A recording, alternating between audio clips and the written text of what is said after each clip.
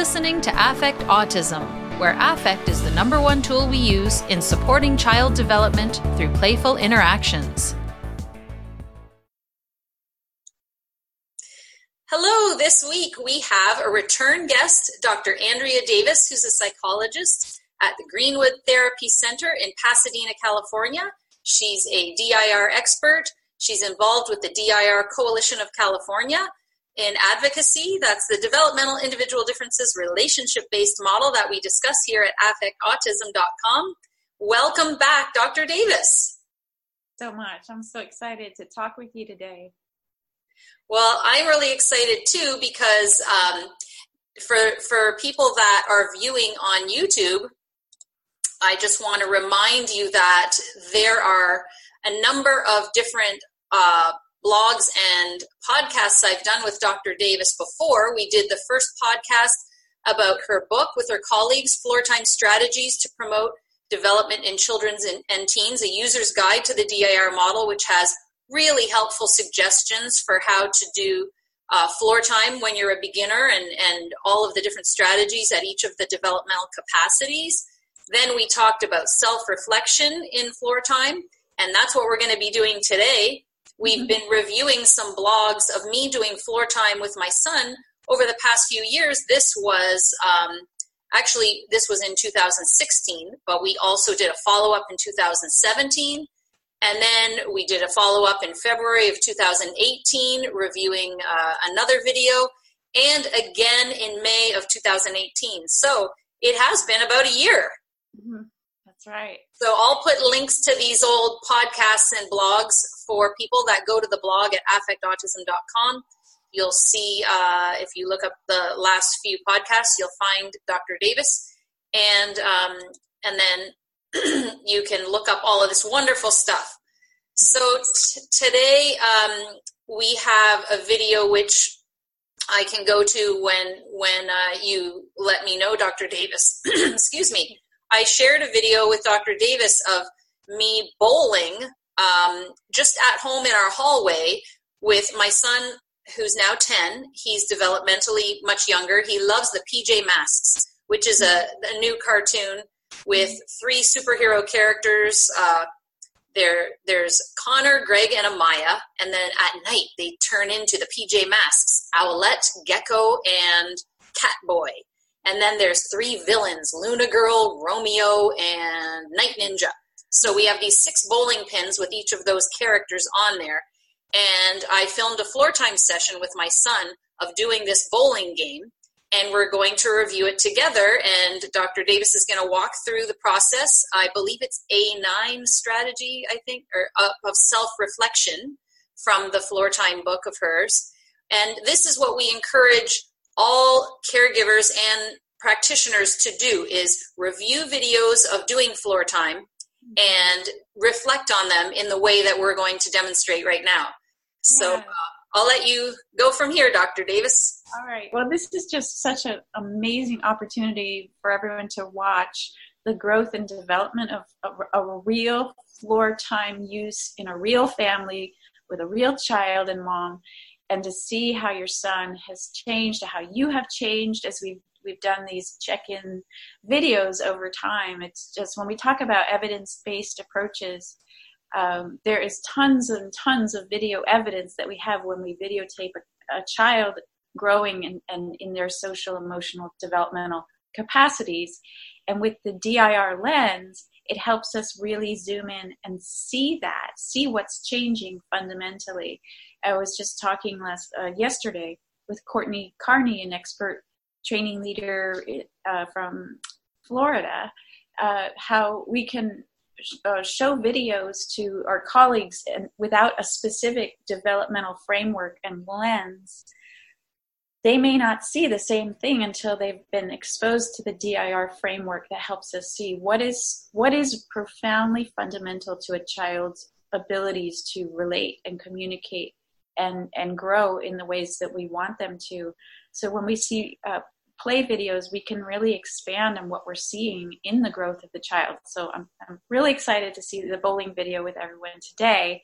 And as you said, one of the key strategies that people forget about in DIR floor time is this the parents or the professionals' self-reflection as they grow and watch themselves, thinking about who am I, my individual differences, and how does that interact with the kind of relationship-based work I'm trying to do with my child or with my client. So this is what we're doing live, is reflecting together on the videos. And I've seen so many growth areas, both in your son and in you, over this time. So I want to get into that. Cool. Well, that's exciting for me to hear, because just for those listening or watching, Dr. Davis and I have not discussed this. I only sent her the video, and then I'm hearing what she has to say for the first time here live. So would you like me to cue up the video? Yes. And I think what I would love to point out for people to see is, as you mentioned, these are bowling pins that light up at night. There's lots of sound and light stimulation, and even ideational stimulation with the characters. And for a child who's so imaginative as your son, all of these things could be possible distractors. For some kids, it's the lights. These are very bright, sparkly bowling pins. For some kids, it could be the action and the motion that distracts them to some degree, to begin to be more self-absorbed. For a child like yours with so many ideas and imagination, it could be those characters that could possibly distract the child from the experience of bowling together. And that's what is so thrilling to watch about you guys together doing the bowling, is that you kept front and center, both of you, the relationship of bowling together and the togetherness of bowling together, so that this is truly a social activity where it's not about the lights, the sound, the motion and the movement, or the private ideas, but the shared ideas and the shared pleasure of bowling together, despite all the potential temptations and distractions. So I love this video. Yeah, why don't we watch some of it, and then I'll stop and make comments along the way as I can point out some of his growth and some of your changes in growth. Sure. And I will say that I think the way they're designed is they don't flash or anything until they're knocked over. So that's part of the excitement of bowling them down, and then they knock over and then they flash and light up. And I think one of them is broken, so it doesn't work. But like you said, some kids might get fixated on why isn't that one lit up? Right. And a comment I want to make in response to what you said is that since then, we've had some crazy stuff going on in our house with workmen here and this and that. And I haven't had a chance to bowl with him. And I notice he has no interest in doing the bowling. So I think part of the motivation for him to do this bowling was exactly what you said. Mama's playing with me. I want to play with my mama. And that social component, because otherwise they just sit there in the corner. And it's not the things, it's the people, it's the person. And this is because you've spent hours and hours and hours wooing him into the social world and not letting him kind of retreat into the more mechanical world of the toys and private ideas that he can control. And that we're going to be talking about, that the shared control in a relationship experience. Great. Okay, so I'll play and you let me know when to pause. Okay. A circle or a square or a square or a triangle or a rectangle? Sure. Okay, who's first? Oh my goodness, that's too fast. And the girl? Owlette. Gecko. Catboy. Night Ninja.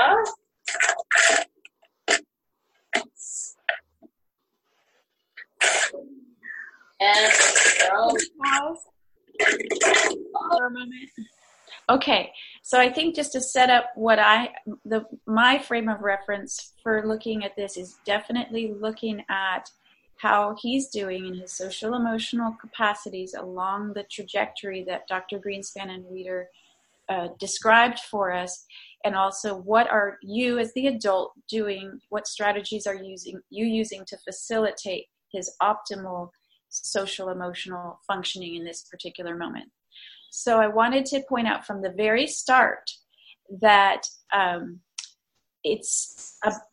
where I think he's really working very hard is at the highest, most robust levels of capacity 4, which is about complex social problem solving, which here the problem is, and it is often in floor time or in a play date or in a school setting during free time.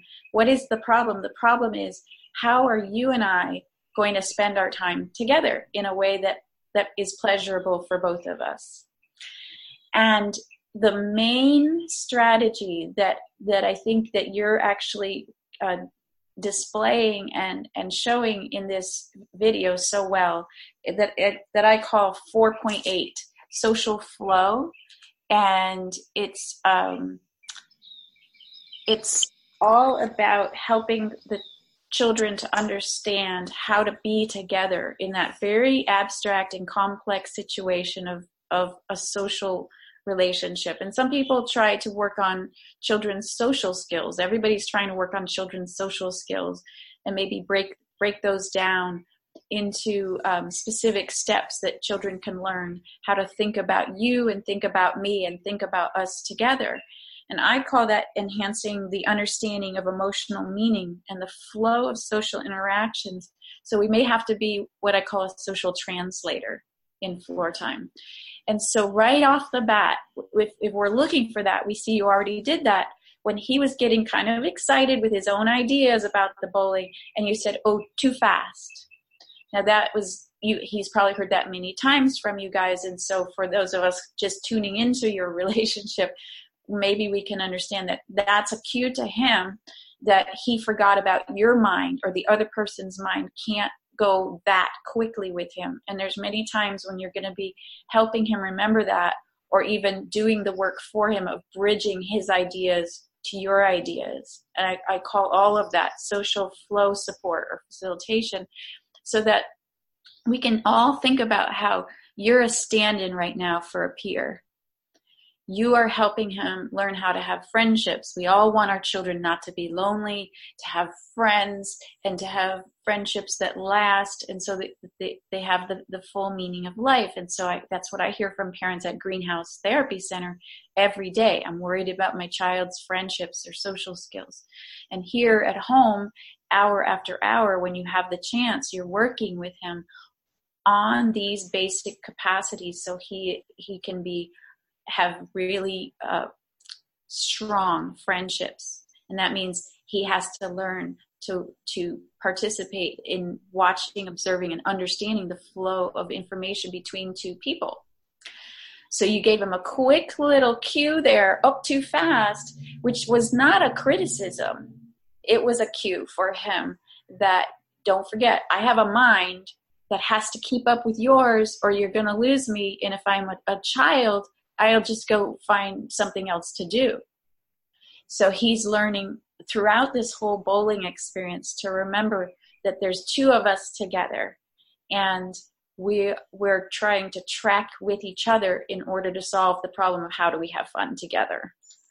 So let's watch for other opportunities where you were helping him, you were enhancing his understanding of the emotional meaning and the flow of these interactions between you. And it's not just about bowling, is it? No, and I can also point out that you can see he's sitting cross-legged bouncing. His legs are bouncing. He's really excited, and it's hard for him to wait. And I barely get the last bowl set up, and he threw the ball already. So that's him really self-regulating. Yes. And really helping calm that body that does not move. His vestibular system is on fire all day long. Yeah. So this is the growth we see in him, is that he's been able, we'll watch this tape, as you won't believe, for those of you who've been kind of touching in before, how well you have worked to stretch out what I call it 4.1, stretch out the interactions so that he can keep going forever. That's why we talk about this as capacity 4, that it's not just some reciprocity, but sort of endless circles of reciprocity that keep going and going. Keeping it sustained, yeah. Keeping it sustained, which is what we can see now he can do. Or I also talk about this as lengthening his attention. We all want our children to have a better attention span. And how you've done that is by joining his interests, his focus, entering his world, and then expanding it. And that's the verb that I think adults can keep in mind when we're working on capacity 4, is how do we expand this social flow? And yeah, like you said, sustain it. So, okay, if we can. And to add one more thing, I think part of capacity 4 is being able to do that in different emotional states. And although I don't know that we see it in this video, I can't remember. I will let you know, just in general, even when he gets very dysregulated and upset, we can still sustain that back and forth where we're co-regulating with him to help him get through it, instead of him just losing it and tantruming. He's actually able to stay in it with us when he's quite upset, and he might go, and kick something or throw something. We're able to then co-regulate, and he will stay in that long sustained interaction, which is a huge improvement as well from a few years ago. That is beautiful. So he can receive your co-regulatory support in that sustained interaction, even as his emotions may get, we won't see it during bowling play today, but that's good to hear that he's growing in that way too. And if he can't, he will come back quickly. Mm-hmm. So some examples of at school where he gets really frustrated, and they have these light fixtures, and now he's discovered that he can throw stuff and they get stuck up there.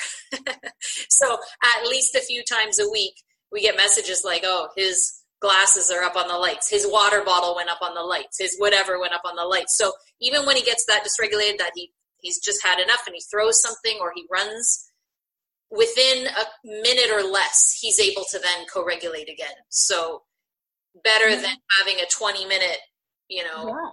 Yeah. Oh, absolutely. That means he's now able to participate in so many more kinds of experiences that he doesn't have to be shielded from because it's too upsetting for other people, because he can get back with you within a minute. And that's because your focus in being trained in DIR has been on not on having him have a negative consequence for losing his temper or, losing his impulse control, but that you've focused on the relationship being the main supporting vehicle for getting him re-regulated. Absolutely. And it may take 20 minutes before he is regulated again, but at least he's in that state of co-regulation. Great. Okay. It's the opposite of teaching parents that if your child is losing their temper and expressing their frustration inappropriately, to have them be by themselves. Mm-hmm. Yeah. Unless it's the rare child who does a lot better with that, but most children, that makes the whole regulating process even worse for them, more complicated because of loneliness or shame or increased frustration. So that's really great to see that he's growing in that way. Oh, and Owlette's down first. Oh, and Lightning Dart down. Romeo's down. Right. You're all knocked down now. I'm gonna strike again. Okay. How should we set them up this time? It is square. A circle. Oh, in a circle this time. Square. Oh, in a square. Who's in front?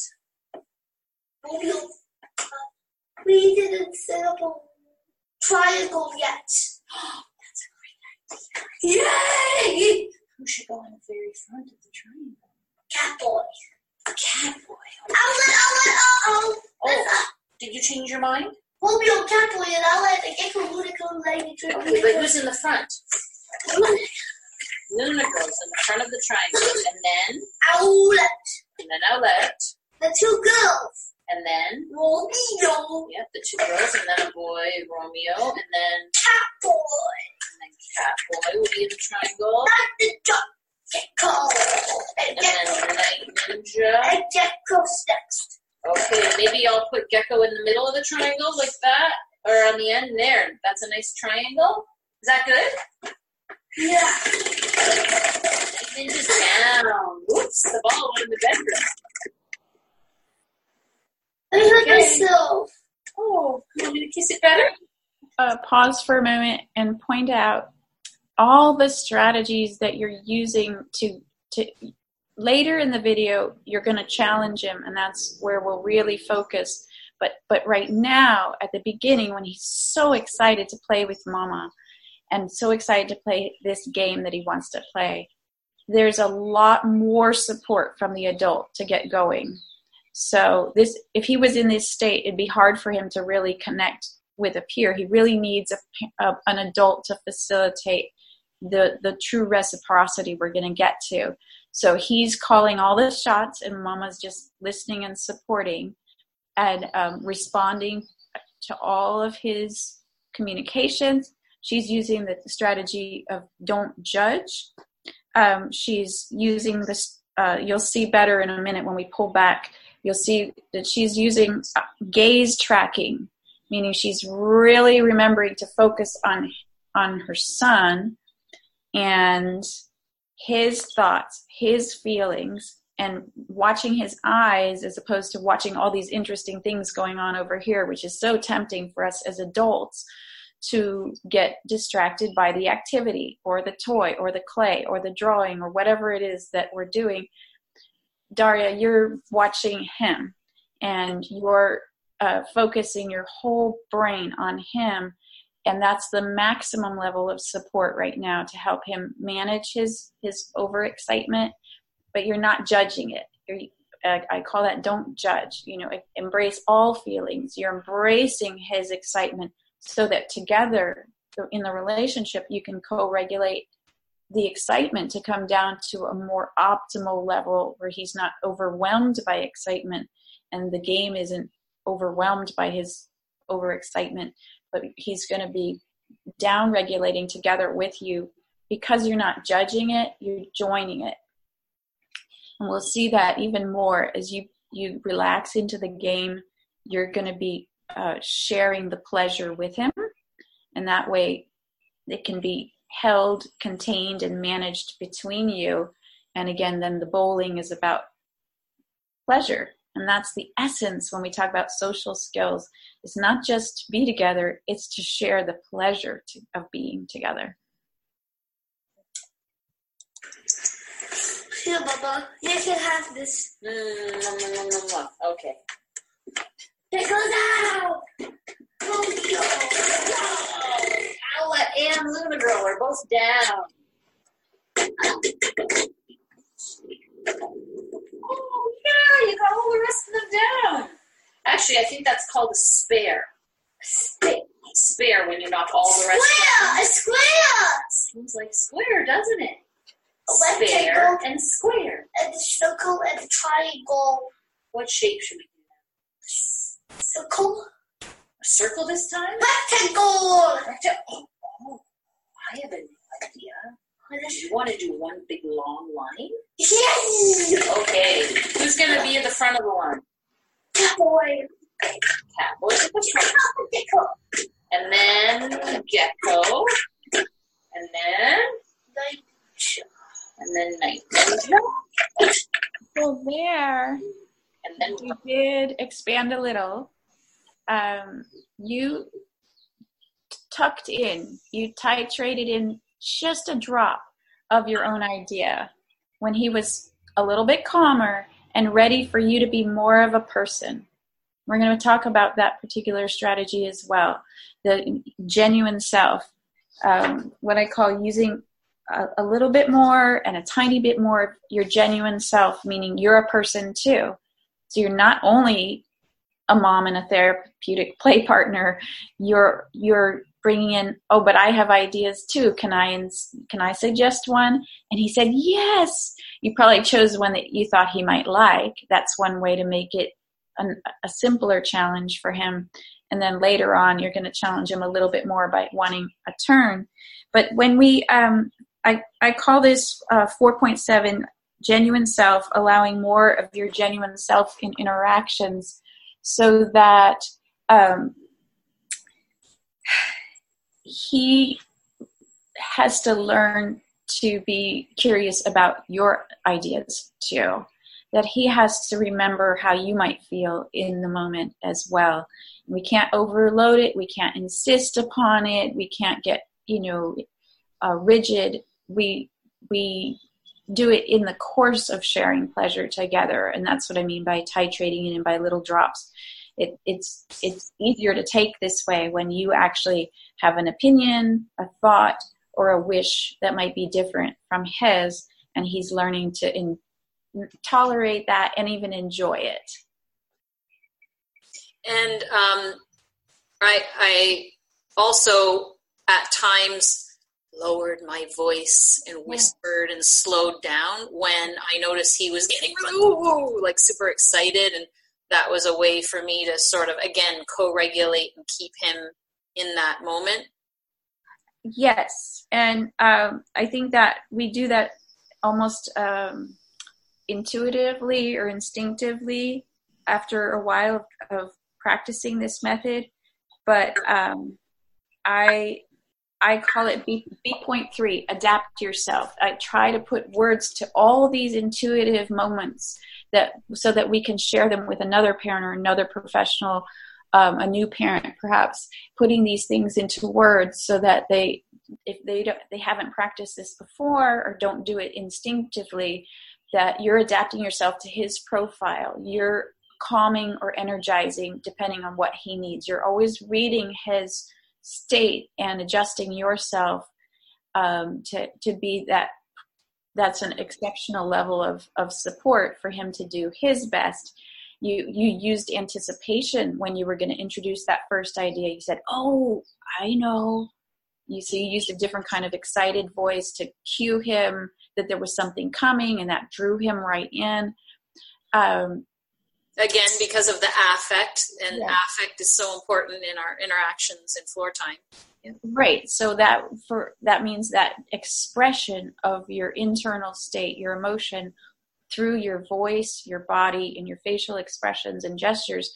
When you're actually harnessing and lengthening his attention because you're expressing what's going on the inside of you more clearly for him to capture his attention. So when you got excited with him, you raised your arms and his eyes went right to you.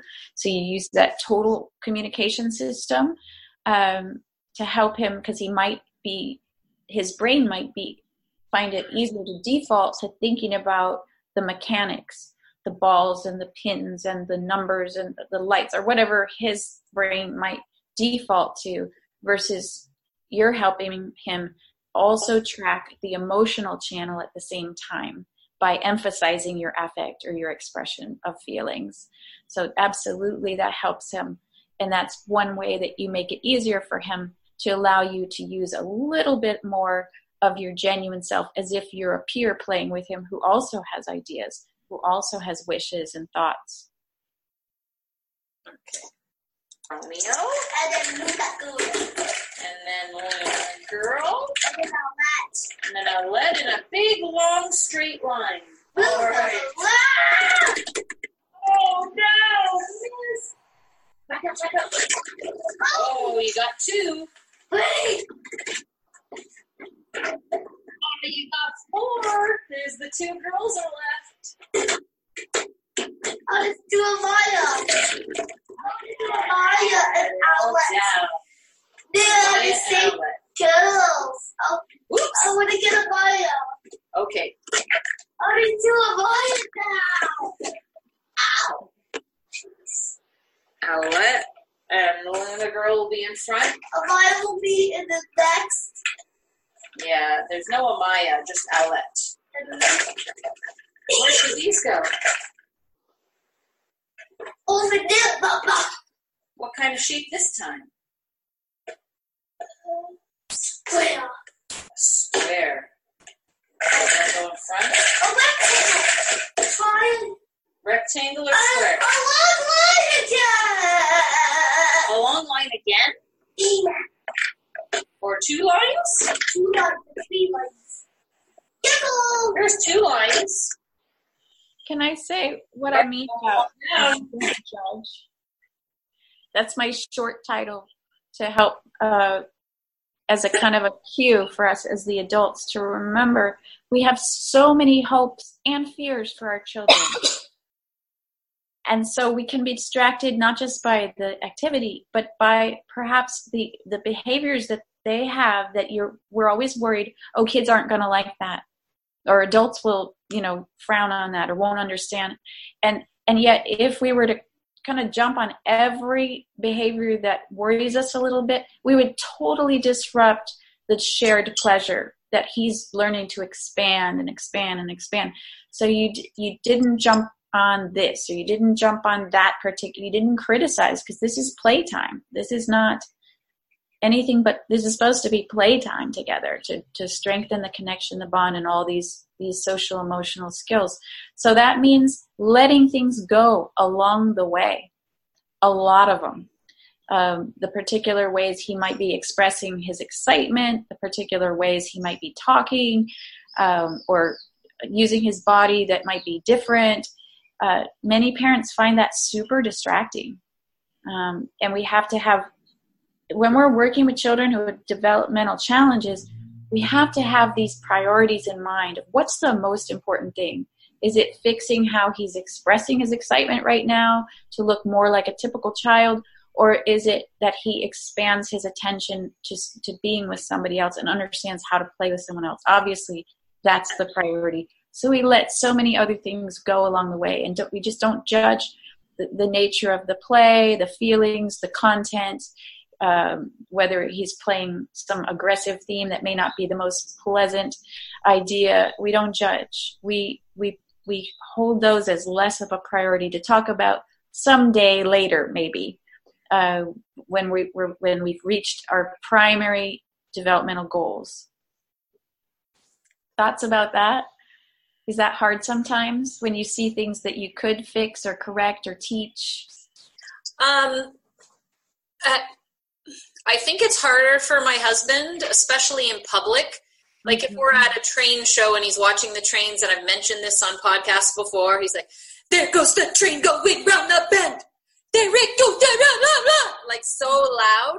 Yeah. And so everybody at the whole train show looks at us, right? Yeah. And my husband will be like, shh, shh, shh, shh, and sort of hold his hand so he can't do this. Right. He'll say, hey, shh, keep it down. No, keep it down, or whatever. Whereas I will tend to go up to him and say, you're so excited. Look at the train going. And I'll almost say it for the benefit of those people looking and listening. Like, you're so excited, which is a way to validate what he's feeling, but also explaining to them, like, he's really excited. This is what he does when he's excited. Oh. Apologizing, like, oh, sorry, my son's so loud, because I'm not apologizing. No. But that's actually agree entitled right to show his excitement. Now, if we're in a ceremony where everybody's expected to be quiet and he starts screaming or something like that, that's different. But go to restaurants and all the time there's people drinking and laughing and being loud, and yet your autistic kid's loud and people look at you like there's something wrong with you. So I have no problem with my son being who he is in public. But I know sometimes it's harder, especially for my husband, because he does feel the social pressures as well of, maybe people came here to this restaurant to have a nice dinner and I don't want to be disrupting them if our son's super loud. And of course, that's the case too. So it's a balance. But I think what you're doing is more of the 4.8 social flow. In my thinking is that you're being the social translator in that moment, as well as doing empathic narration for him, which actually could help him manage some of that overexcitement in the moment by saying, you're so excited. I mean, that's why we go to the train show together, is to share the excitement. And so, like, validating that can be very, very satisfying for him, connecting for him, but also you're the social translator for people around who may not understand, oh, that's the way he shows that he's excited. Oh, okay. And they can relax once they understand that. We do that all the time when we're trying to be parents with our kids on a play date, and we're doing that social flow or social translation back and forth, explaining the mind of our child to others, but also sometimes explaining the mind of the other people to our child, so that there's that comprehension, enhancing that social comprehension. And then lo and behold, we can have a wonderful time together when we understand each other. It's especially true for kids. When they and also, I think where my husband's coming from is, he knows that this is my son being excited, and he wants him to be excited, but he at the same time wants to instill in him the fact that we can't always just do whatever we feel like and want to do without considering all the people that are around us and where we are. And so he's essentially trying to teach him, if you want, that there are social norms that we will have to follow. So let's just keep it down. And, he's not scolding him. He's not saying, be quiet or anything like that. He's just going, shh, hey, Lucas, quiet voice or whatever. That's just a reminder and a helpful one. It's not judging him for having a reaction. But I would say also, you probably do a lot of this X.7, I call it previewing, rehearsing before we get back into the next situation where for your, people might be confused or disturbed even by loud voices, that every child, not just a child with developmental challenges, does, and every adult too, does so much better at managing that new situation if we've gotten the expectations ahead of time, adjusted to them, internalize them. So having kids talk through. So when we go to the train show and we're really excited, but there's lots of people around, how are we going to talk? If that's what, your husband would really like him to learn that, I think he'll get so much further of having your son think about it ahead of time and even verbalize. So we know he's really taken it in and understood it. Oh yeah, I'm going to talk quietly. And then we can celebrate that. Yeah, you're going to talk quietly. And why are you going to talk quietly even when you're excited? And you could say, oh, so that other people can enjoy it too, or whatever. And then he will have, I would say, 90% more likely to have success than in the moment of excitement trying to have a teaching moment. That's not the best teaching moment. And when we constantly cue and remind, I don't think we're getting to the understanding of why to inhibit this particular impulse. Maybe it's a really important setting, maybe not a train show, but like you said, a service or something. Well, I can give you another example that is with me. I've been bringing him to the splash pad since the weather's been nice. Yeah. And it never fails. He'll drink the water or he'll steal the other kids' pails. Right. And so it's happened a bunch of times, and we did that sort of on the fly, like, hey, no drinking water, hey, Yeah. And so then now every time we go, we've done that sort of the expectation. So I'll say, okay, remember, what are the rules? And he'll say, don't drink water, don't touch other kids' stuff, or whatever. And he sort of says it like this, like, yeah, I'm ready to go, Mom, I got it, kind of thing. And then we walk there, and I'll say, and he's starting to read everything. So he reads this sign, says, do not drink the water. And I said, yeah, that's right. Remember, that's a very important rule. You could get very sick. This is not drinking water. It's not clean. And then sure enough, like every 2 minutes, he's trying to drink the water. So I'm going, hey, no drinking water. And then last time what I did was I said, psst, psst, come here, sweetie, come here. And he came up to me and I said, sweetheart, can't drink the water or I'm going to have to bring you home. It's Mama's job to keep you safe. You really can't drink the water. I think we better go home now. No, I won't drink water. I want to stay. I said, okay, we'll stay. But if I see you drinking the water, I'm going to have to bring you home. So then he goes back and then maybe it's 10 minutes till he drinks the water. And so then I just sort of walk up to him quietly, because if he sees me coming, he's running and getting away from me. And then I just go, okay, come on, sweetie, it's time to go now. I've got to keep you safe or whatever. But I guess my point is, we're working on that with some things. We need to do expectations with more things.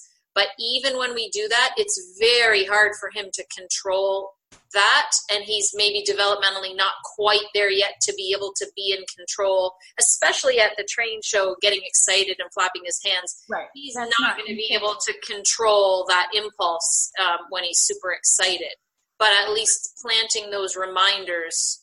Right, and I think he's reading, and especially when they're reading, I love this one, X.8, this is the appendix in the book of dealing with problem behaviors like drinking the public water.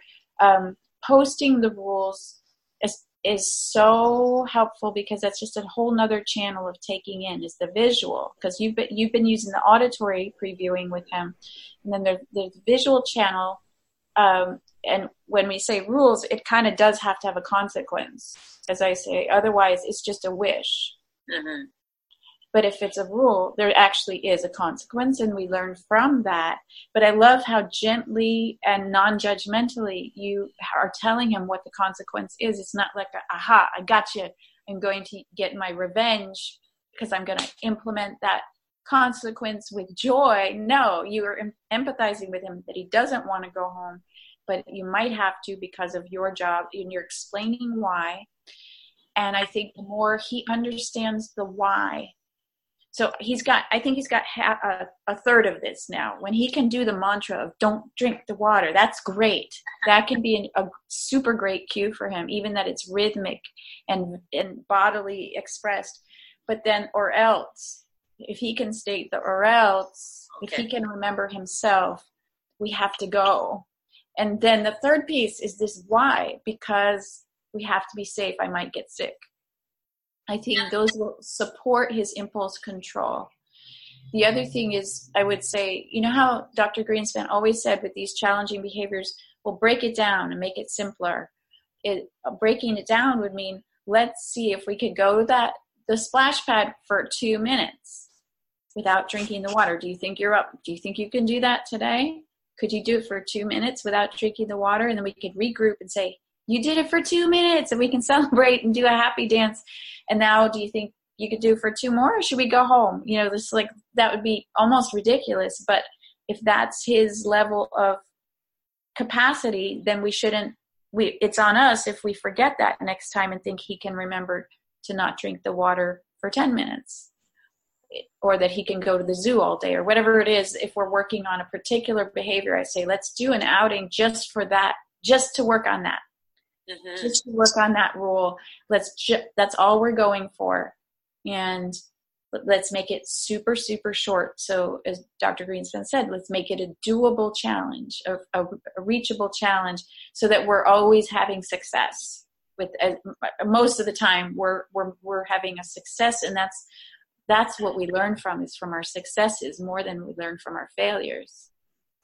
Yeah, and the fact that the rule is posted by the city sort of validates what I'm saying, because it's not, oh, that's just Mama saying that. Like, there, somewhere else it says that Mama was right.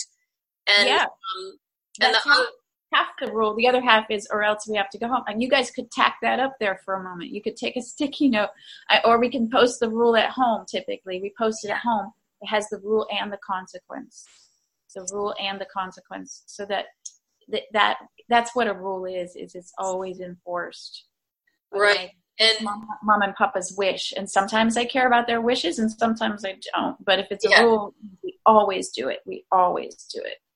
And it's hard because I absolutely hate ruining his play. Like, he has so much fun at the splash pad. He could stay there for 2 hours, like just running through, and he loves seeing all the other kids, and he's just having so much fun. And here I am being this, like grumpy old person stopping him from having his fun. So I feel terrible doing it, but at the same time, like, he hasn't got sick yet from drinking it. I hope he won't, but what if he did? You know what I mean? And it does say right there, this is reused water. It's not filtered, so that's pretty gross.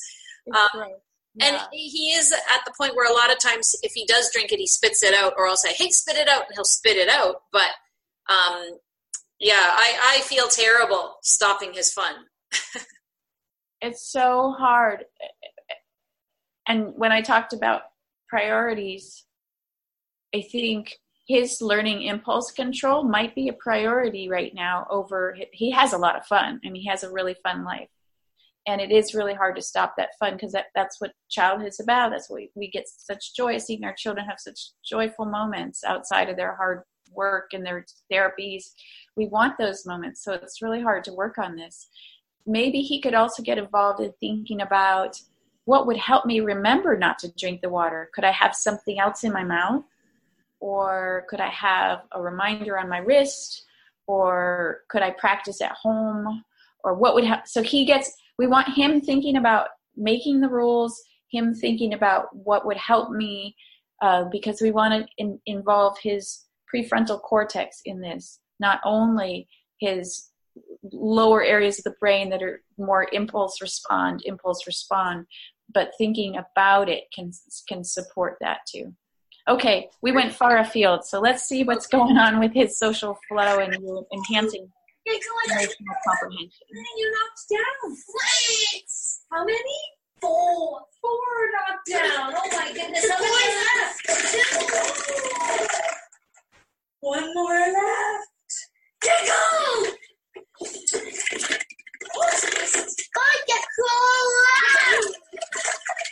Do you think you can set it up this time? Yeah. Can you pass me a ball, Mama? Sure. Gecko scream. This way. Leave that there. Okay, you're going to set them up for me this time? No, me. Oh, for you. Okay. Whoops. Ella has special powers. She does. They did a special trick. Oh, that's Not that. going like go to the decathlon. So that was a great example right there, where we're talking about what does it mean to titrate in more of the other side of the relationship, that there's two people who are playing the using more of your genuine self, and you snuck it in there without force and without insistence. You made it intriguing. You said, do you think you could set it up this time? Which is any way that we're changing up the play, or possibly having more shared control of the game. And you let him think about it. You didn't take away his autonomy and say, now it's, we have to do it this way. We have to play it a certain way where I get a turn. You said you invited him to think about it, and he really did. And he considered it. He said, yeah, but then he changed his mind back, and we'll see how this develops. Dressed up. For Catboy for Halloween on the run around school. Gonna run around the school like Catboy? Outside. That's a good idea. That'll be a lot of fun. But we can just set up Catboy Outlet and Gecko will be a legend of Ludica. Catboy? Outlet? Yeah. Night Ninja? Gecko. And a girl? Gecko. Gecko. Look at this kind of line I'm making. Do you see what this is? Diagonal. Diagonal line. Oh, Mama! And out of the way. Okay. Ooh. That silly ball keeps going in there. Do you want to close this door so it can't go in? First football. Football. B. What's next? Ba. A. L. L. B-A-L-L is ball. All right, we got 2 down. You like the diagonal line? Oops, it's pretty cool. Bounced off my foot. That's the line. How to go up. 2 left. All right. 1 left. It's a cat. Is Catboy left? Bye, Catboy. Wow, Catboy's doing We it. did it again. Heels forever. Oh, you want that video? You have the song. Mama, can you pull about to me? Okay, can I set it up first? Yes, you can. Okay. And this Gecko line. Diagonal. A diagonal. Diagonal line this way this time. Look at this. Something else about all this. There we go. And then I'm going to ask you some questions too. It's probably second nature to you now to be this helpful and supportive by allowing him to direct most of this game, 99% so far, seems, and not inserting your own random ideas that come up. But for many of us, when we first are playing with somebody, we're jumping in and trading our own ideas the whole time, and it's a bit of a fight of whose ideas are we thinking about. And everybody loves the idea of floor time in terms of follow the child's lead, read their cues, and join their world. That's very captivating, even the first time someone hears about it. And what they don't realize is that's very hard to do, because everything that happens stimulates our own thoughts and ideas, and we have to table those the whole time while we're being with him in such a very present way. So this is the way you were setting the stage for then bringing in just a tiny bit of you later when you ask him to allow you to have a turn. All the rest of the time you're preparing this soil in a way by really joining him. You're following every thought, even when he jumps to another idea there, you jump with him and you enjoy that idea with him. And then you bring him back to the main idea, which was setting up the pins. But you're not, if you hadn't practiced this, probably most of the time you'd be coming in with your own thoughts, ideas, and kind of distracting from joining his world. Do you see that? Yeah, and I definitely know that, especially in conversation with Dr. Gil Tippy, who consults with his school, said, you got to challenge that little guy way more than you are, because he's just bossing everybody around, telling everybody exactly what to do, and he's totally ready. So start challenging, Mom. Okay. And I always forget to do that because I'm just so in love with this little kid. I think he's the cutest thing. All his little gestures are so adorable that I'm just like enjoying the moment and want to do everything for him. So I'm probably the worst person to be doing floor time with him in terms of pushing his development. But I've definitely, I'm aware of that. And that's something that I need to work on, is how do I start challenging him a lot more with the idea that it's going to be helpful for him. I'm not doing it to stress him out. I'm doing it to entice his development along. Okay, so we could work on that. Maybe next time we work on, I think challenging really is inherent to working on capacity 6. Both the emotional thinking and the logical thinking in capacity 6. But I think, let's see, that's why I was excited to watch this. We can maybe skip a few minutes where you guys are doing a lot of the counting of how many fell down. And when we get closer to the end, keep going. Yeah, for the viewers, I was just getting him to count. How many are left? How many are left? And he was just randomly saying a number. And I said, wait a sec, trying to get him to count. How many? 1, 2. So that wasn't as much floor time as much as me thinking, maybe I can start to get some math going here. Right. It worked. By the end, you had to remind him over and over how to focus, slow down, focus, and actually count versus say random numbers. But in the end, he did it with much less support, which was fun because he's still having fun. It kind of does show. You could use this clip to talk about how we can use affect-based learning moments too. All right, this would be a good place to pick it back up. 2, 3, 4. Oh my goodness, that was the best one yet. Oh, you knocked down Luna Girl. Owlette down. Bye, Owlette. Yeah. Steal Ow. No. But we should just set up a pins. 1, 2, 3, 4, 5, 6, 7, 8, 9, 10. I wish we had 10 pins. That would be fun.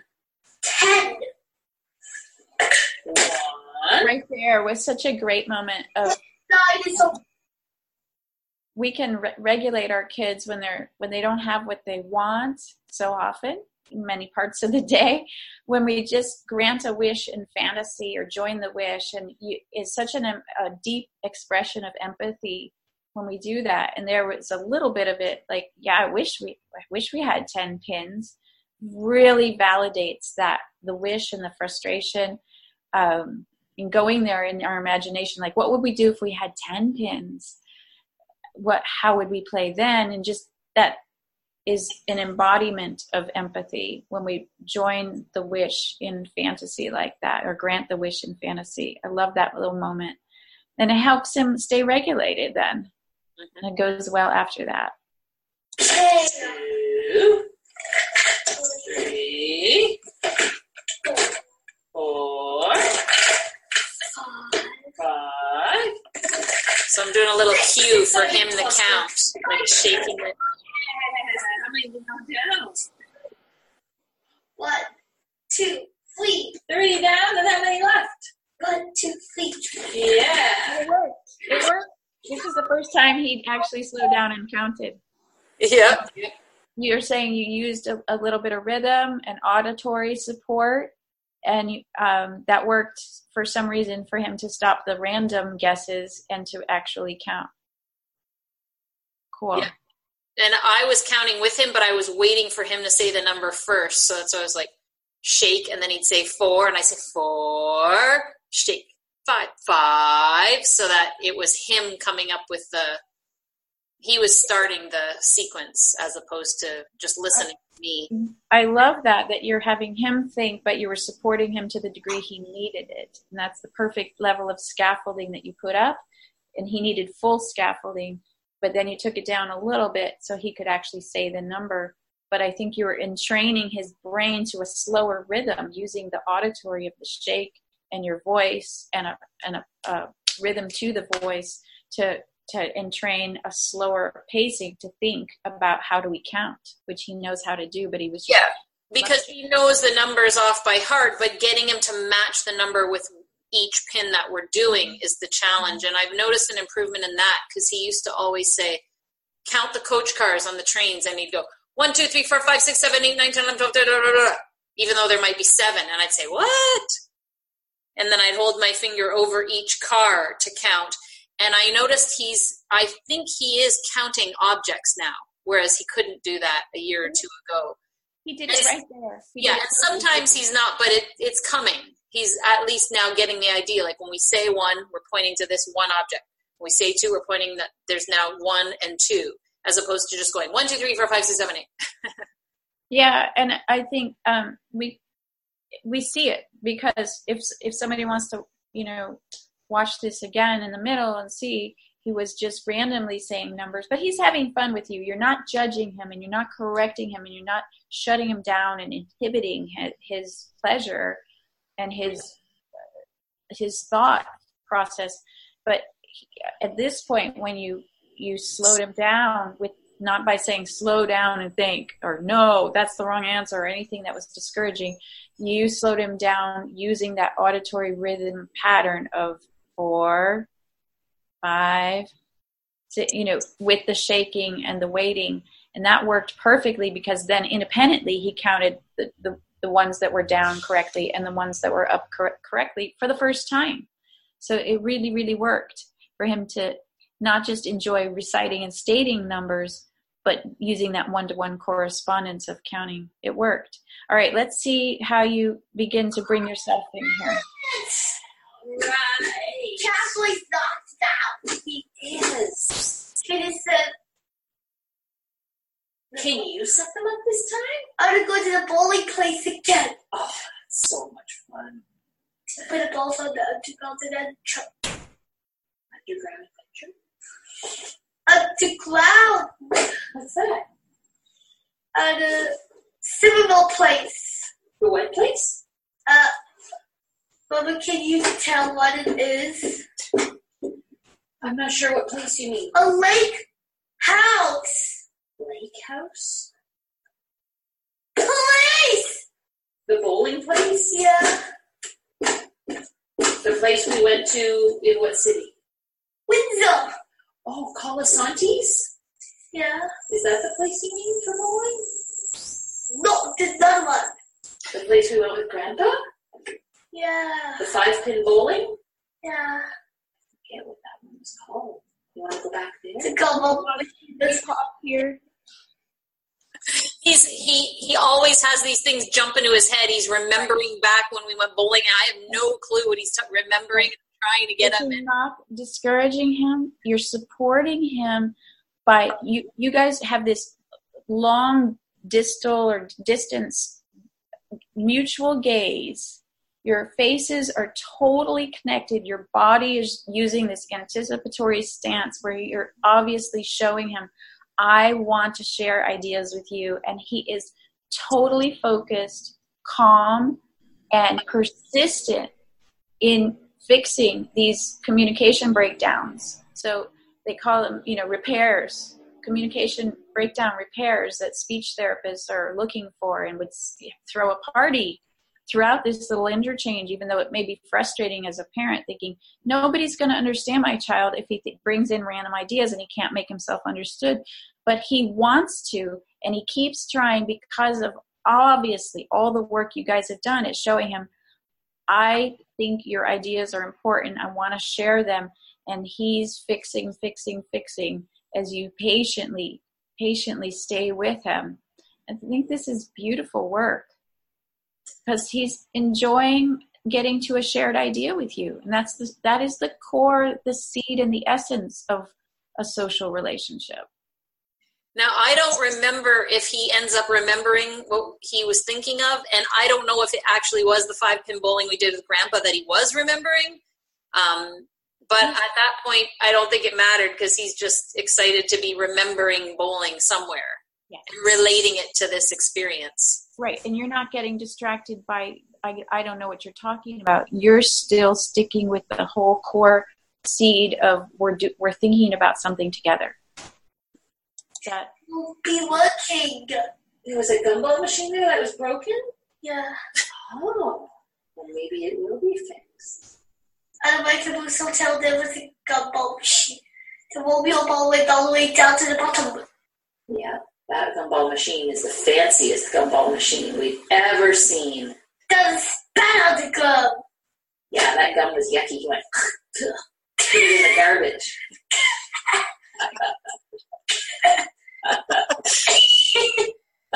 We need a miner for 10, then for 11, card for 12.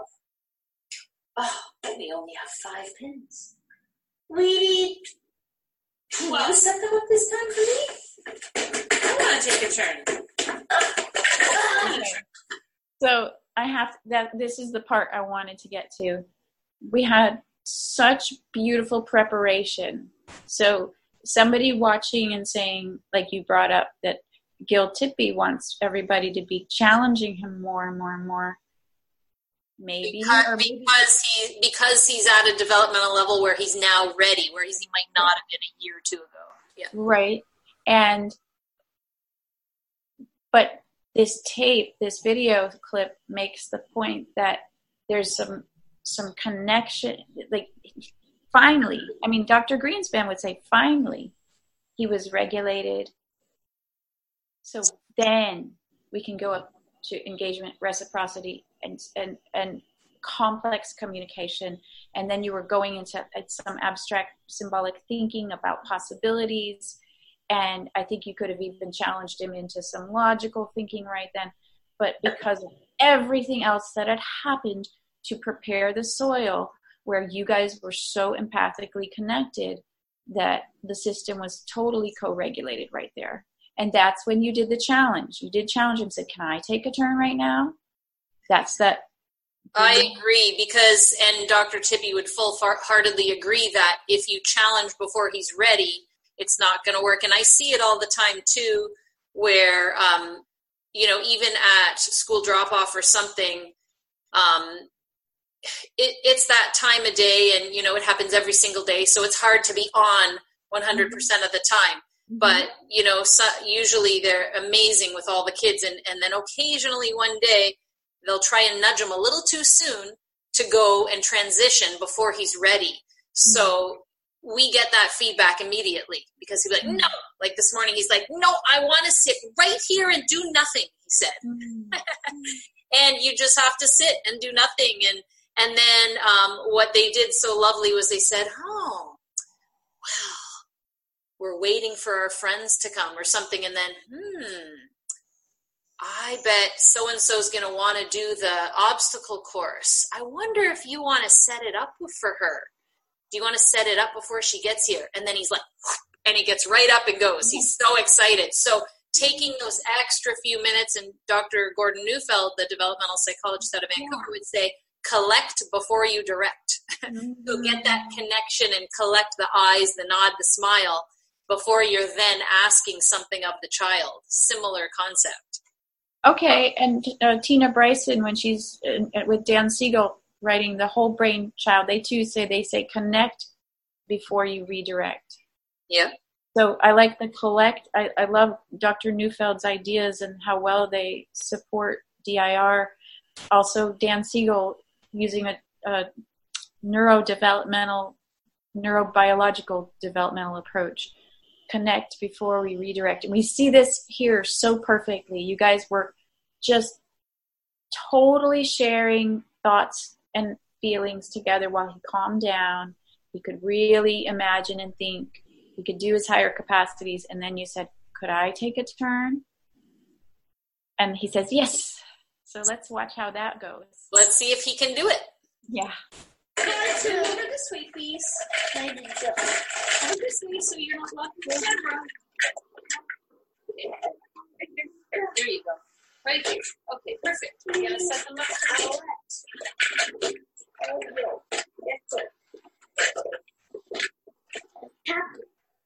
I see it, Mama. Ready, set, go! Oh, I got a strike. Oh. Romeo stuff.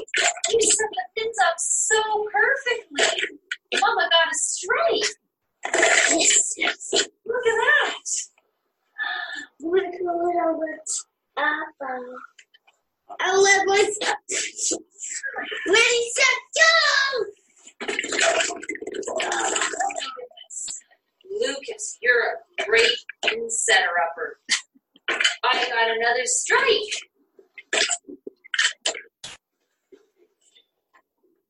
You can do this. I'm going to send this outlet game. Oh, no strike that time. How many did I knock down? 1, 2, 3. 3 down and 3 left. Oh, please. Here you go. Oh, You went into the office. let me just fix the camera. You went into the office. Go, Bob. Oh, it's your turn again. Okay. Oh, Mama, it's your turn. Oh, is it my turn? He offered you the turn. Come on, where Mama's sitting. I thought it was glasses. Come on this side. I thought it was Oh, glasses. it's blocking the camera. Uh-oh. Think he was ready for that? It looks like it, because he then told me to go take my turn. I know. At first you thought, oh, we're back to the old way, and it's easier for him to go back to being in total control. And he surprised you and said, no, Mama, it's your turn. What a great moment. Maybe it's because I was so encouraging, like, oh, you set up the pin so perfectly and I got a strike. So it made him feel good about what he did. Or who knows if that was why or not. But There goes high school glasses. GLASSES. Glasses. Here, Mama. Thank you. You cannot tell. We need to get the Toledo bowling pin. Just to get going. so I'm deciding that I'm going to challenge him here and wait. Ready, set, go! Oh, yeah. Unbox, set, go! Set, go! Ready, steady, go! Roll it! Oh, roll it. Hey, play the trick on Get on the camera. Can we stop there? Nika. maybe I waited too many times because he was like, ready, set, go, ready, set, go. Come on, why aren't you doing it, Mama? Ready, set, I said ready, set, go. So there we're at that core. You were just reflecting a moment ago about some of the things as a parent that make it hard to move along and challenge more as you're being asked to by Gil Tippy. And you said partly is you're totally in love with your child and you love the way he is right now. So you're not, over anxious for him to change. You love how he is. And that's why he feels so safe to be himself and love himself and not be self-deprecating. And it's certainly not that I don't want him to change and grow. It's that I'm just so enamored by him and find him so cute that I'm just in awe of him every moment. Right. Gushing over his cuteness because he's my son and I adore him.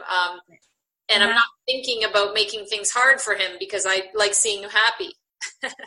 Yes, and it makes you happy to see your child happy. So all of these things can possibly come in where a therapist coming in sees the goal and let's get to the next step. Let's get to the next step.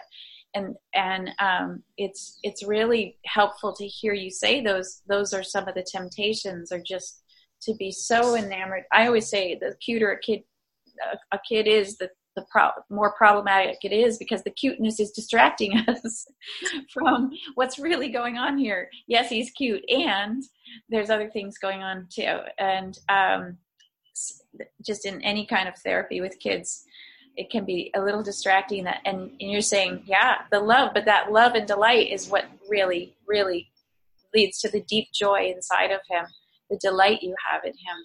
So your automatic thing is, maybe I waited too long because he got a little frustrated, didn't he? He said, roll it, with some, growly voice. And I'm thinking, well, why is that too long? Why is it bad if he's frustrated? If that's what it is to play with another child. There's constant frustration, and we learn to that distress tolerance, or to habituate to the minor frustrations in the service of the overall joy of playing together.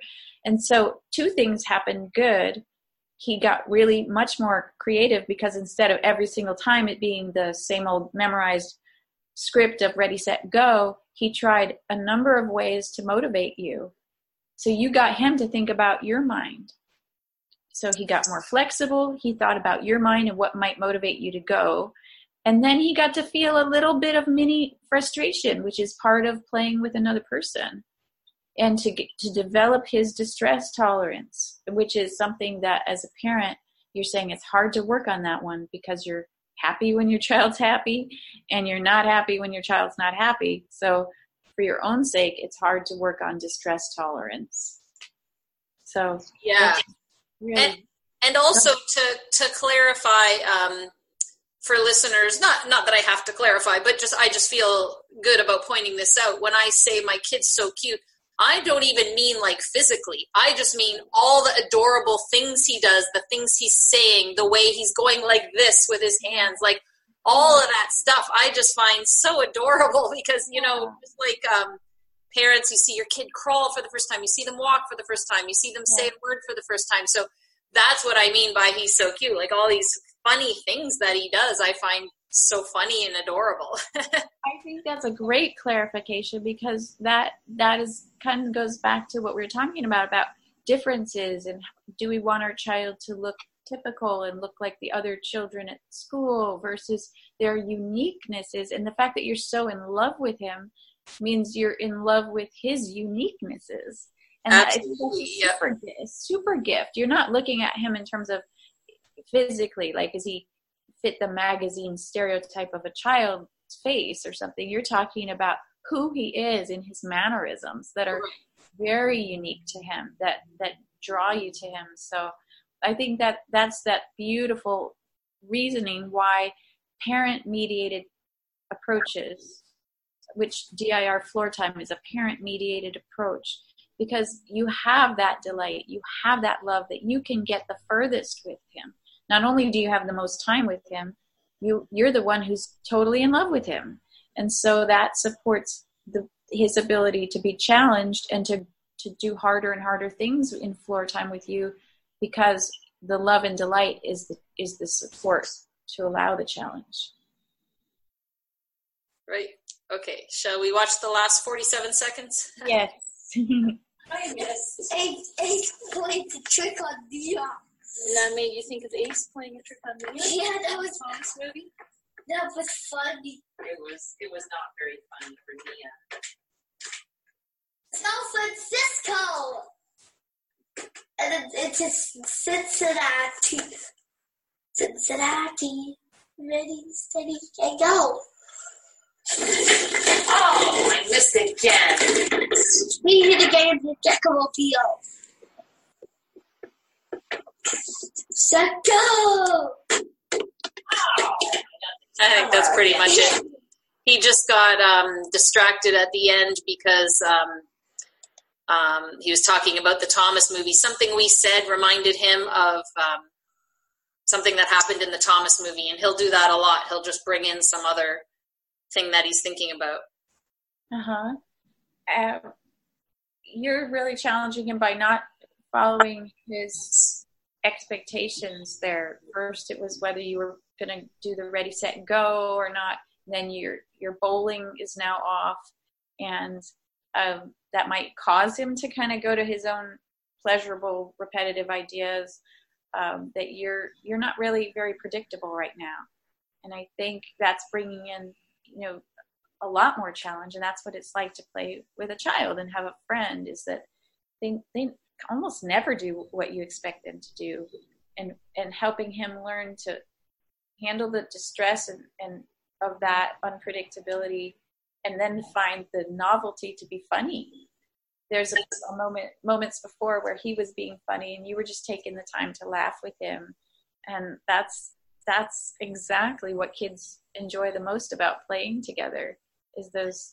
Even though it was a contrived laugh on my part, like I was going, ha ha ha, that was funny. So it was more of a contrived laugh, and then I don't know if you saw, he imitated me exactly. He went, ha ha ha ha, like he did the same thing that I did, which was kind of funny.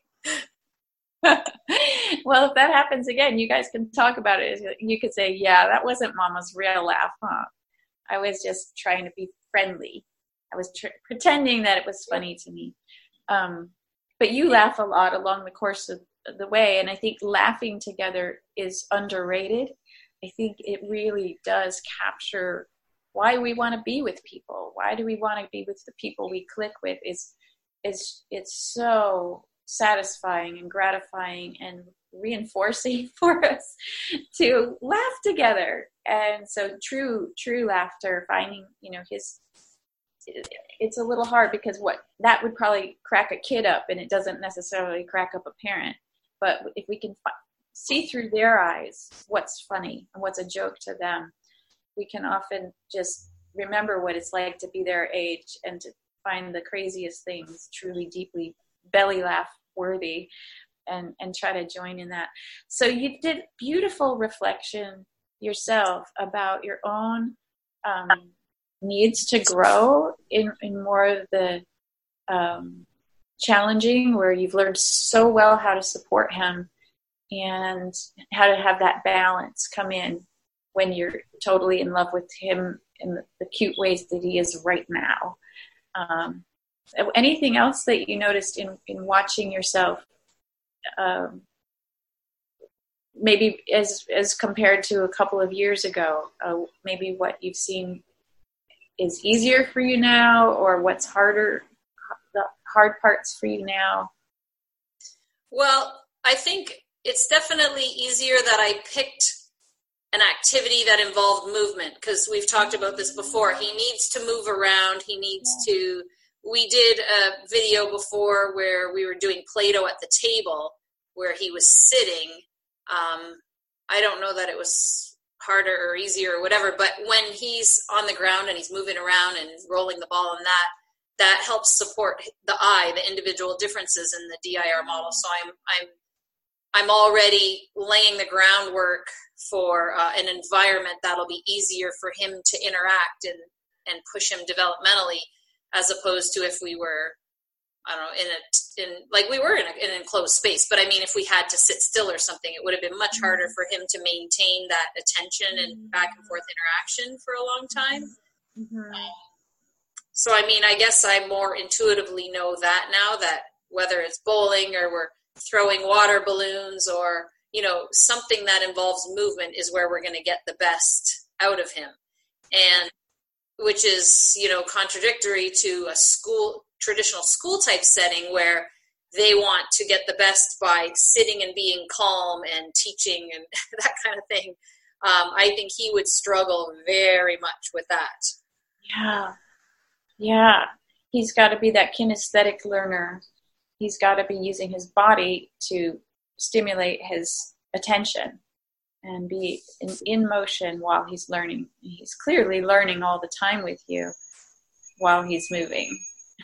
Yeah, I mean, we recently got rid of his car seat. He's way too big for a car seat, but it says maximum 60 pounds, and it was already the bigger kind for bigger kids. And he's now 84 pounds. So it's been quite a while now, maybe 6 months, but having him in just a regular seatbelt now, we have a special clip, so it's harder for him to undo it. But even still, that's been such a challenge because he just wants to move around, and he's figured out how to crawl underneath and get out of it. And, he now can press it and get out sometimes on his own. So that was a big concern of mine, and certainly it is if we're driving on the highway or something and he crawls out of his seatbelt. But he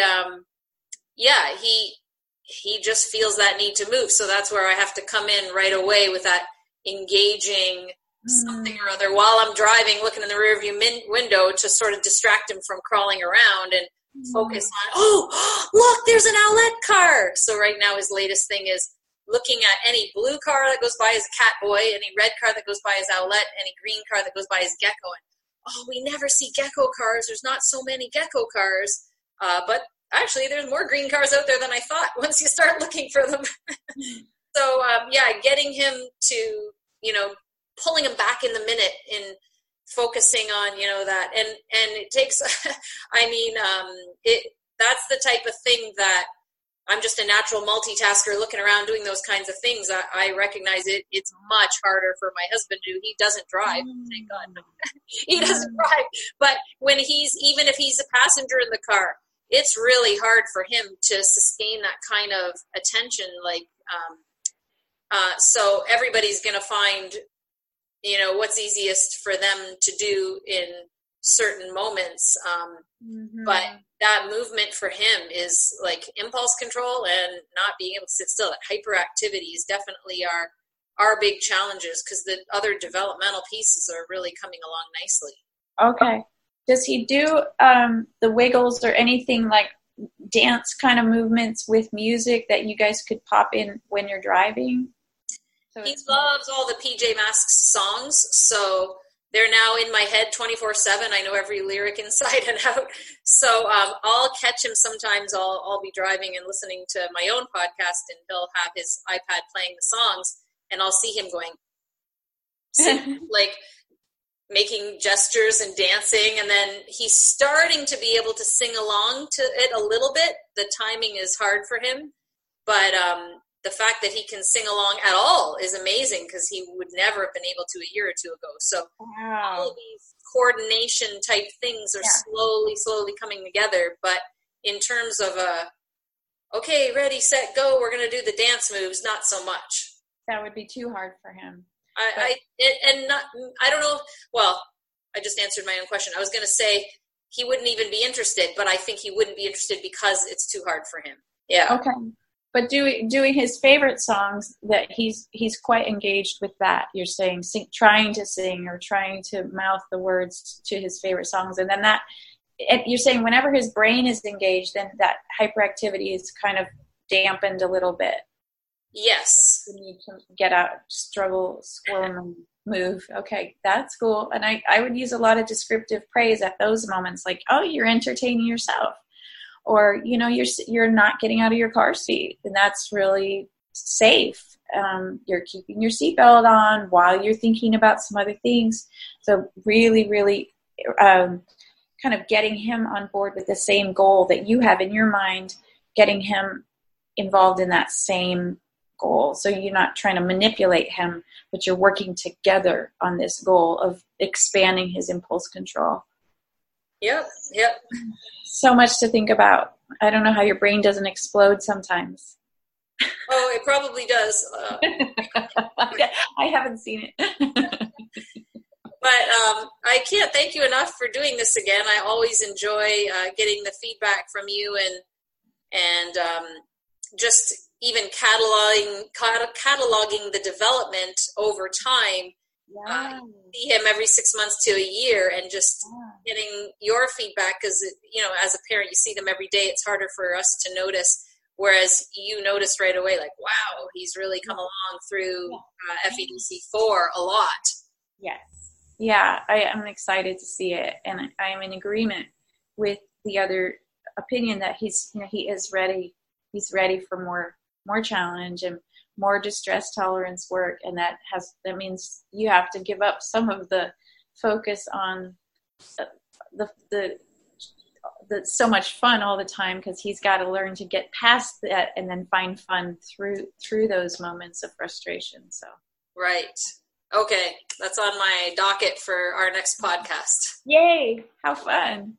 Okay, thank you for having me. Thank you so much, Dr. Andrea Davis. Listeners, viewers, you can find out more and look at what we discussed today at affectautism.com. Do a search for Andrea Davis, and I will put links to her book and the strategies she mentioned, so you can check all of that out at affectautism.com. Thank you. Bye. Until next time, here's to affecting autism through play.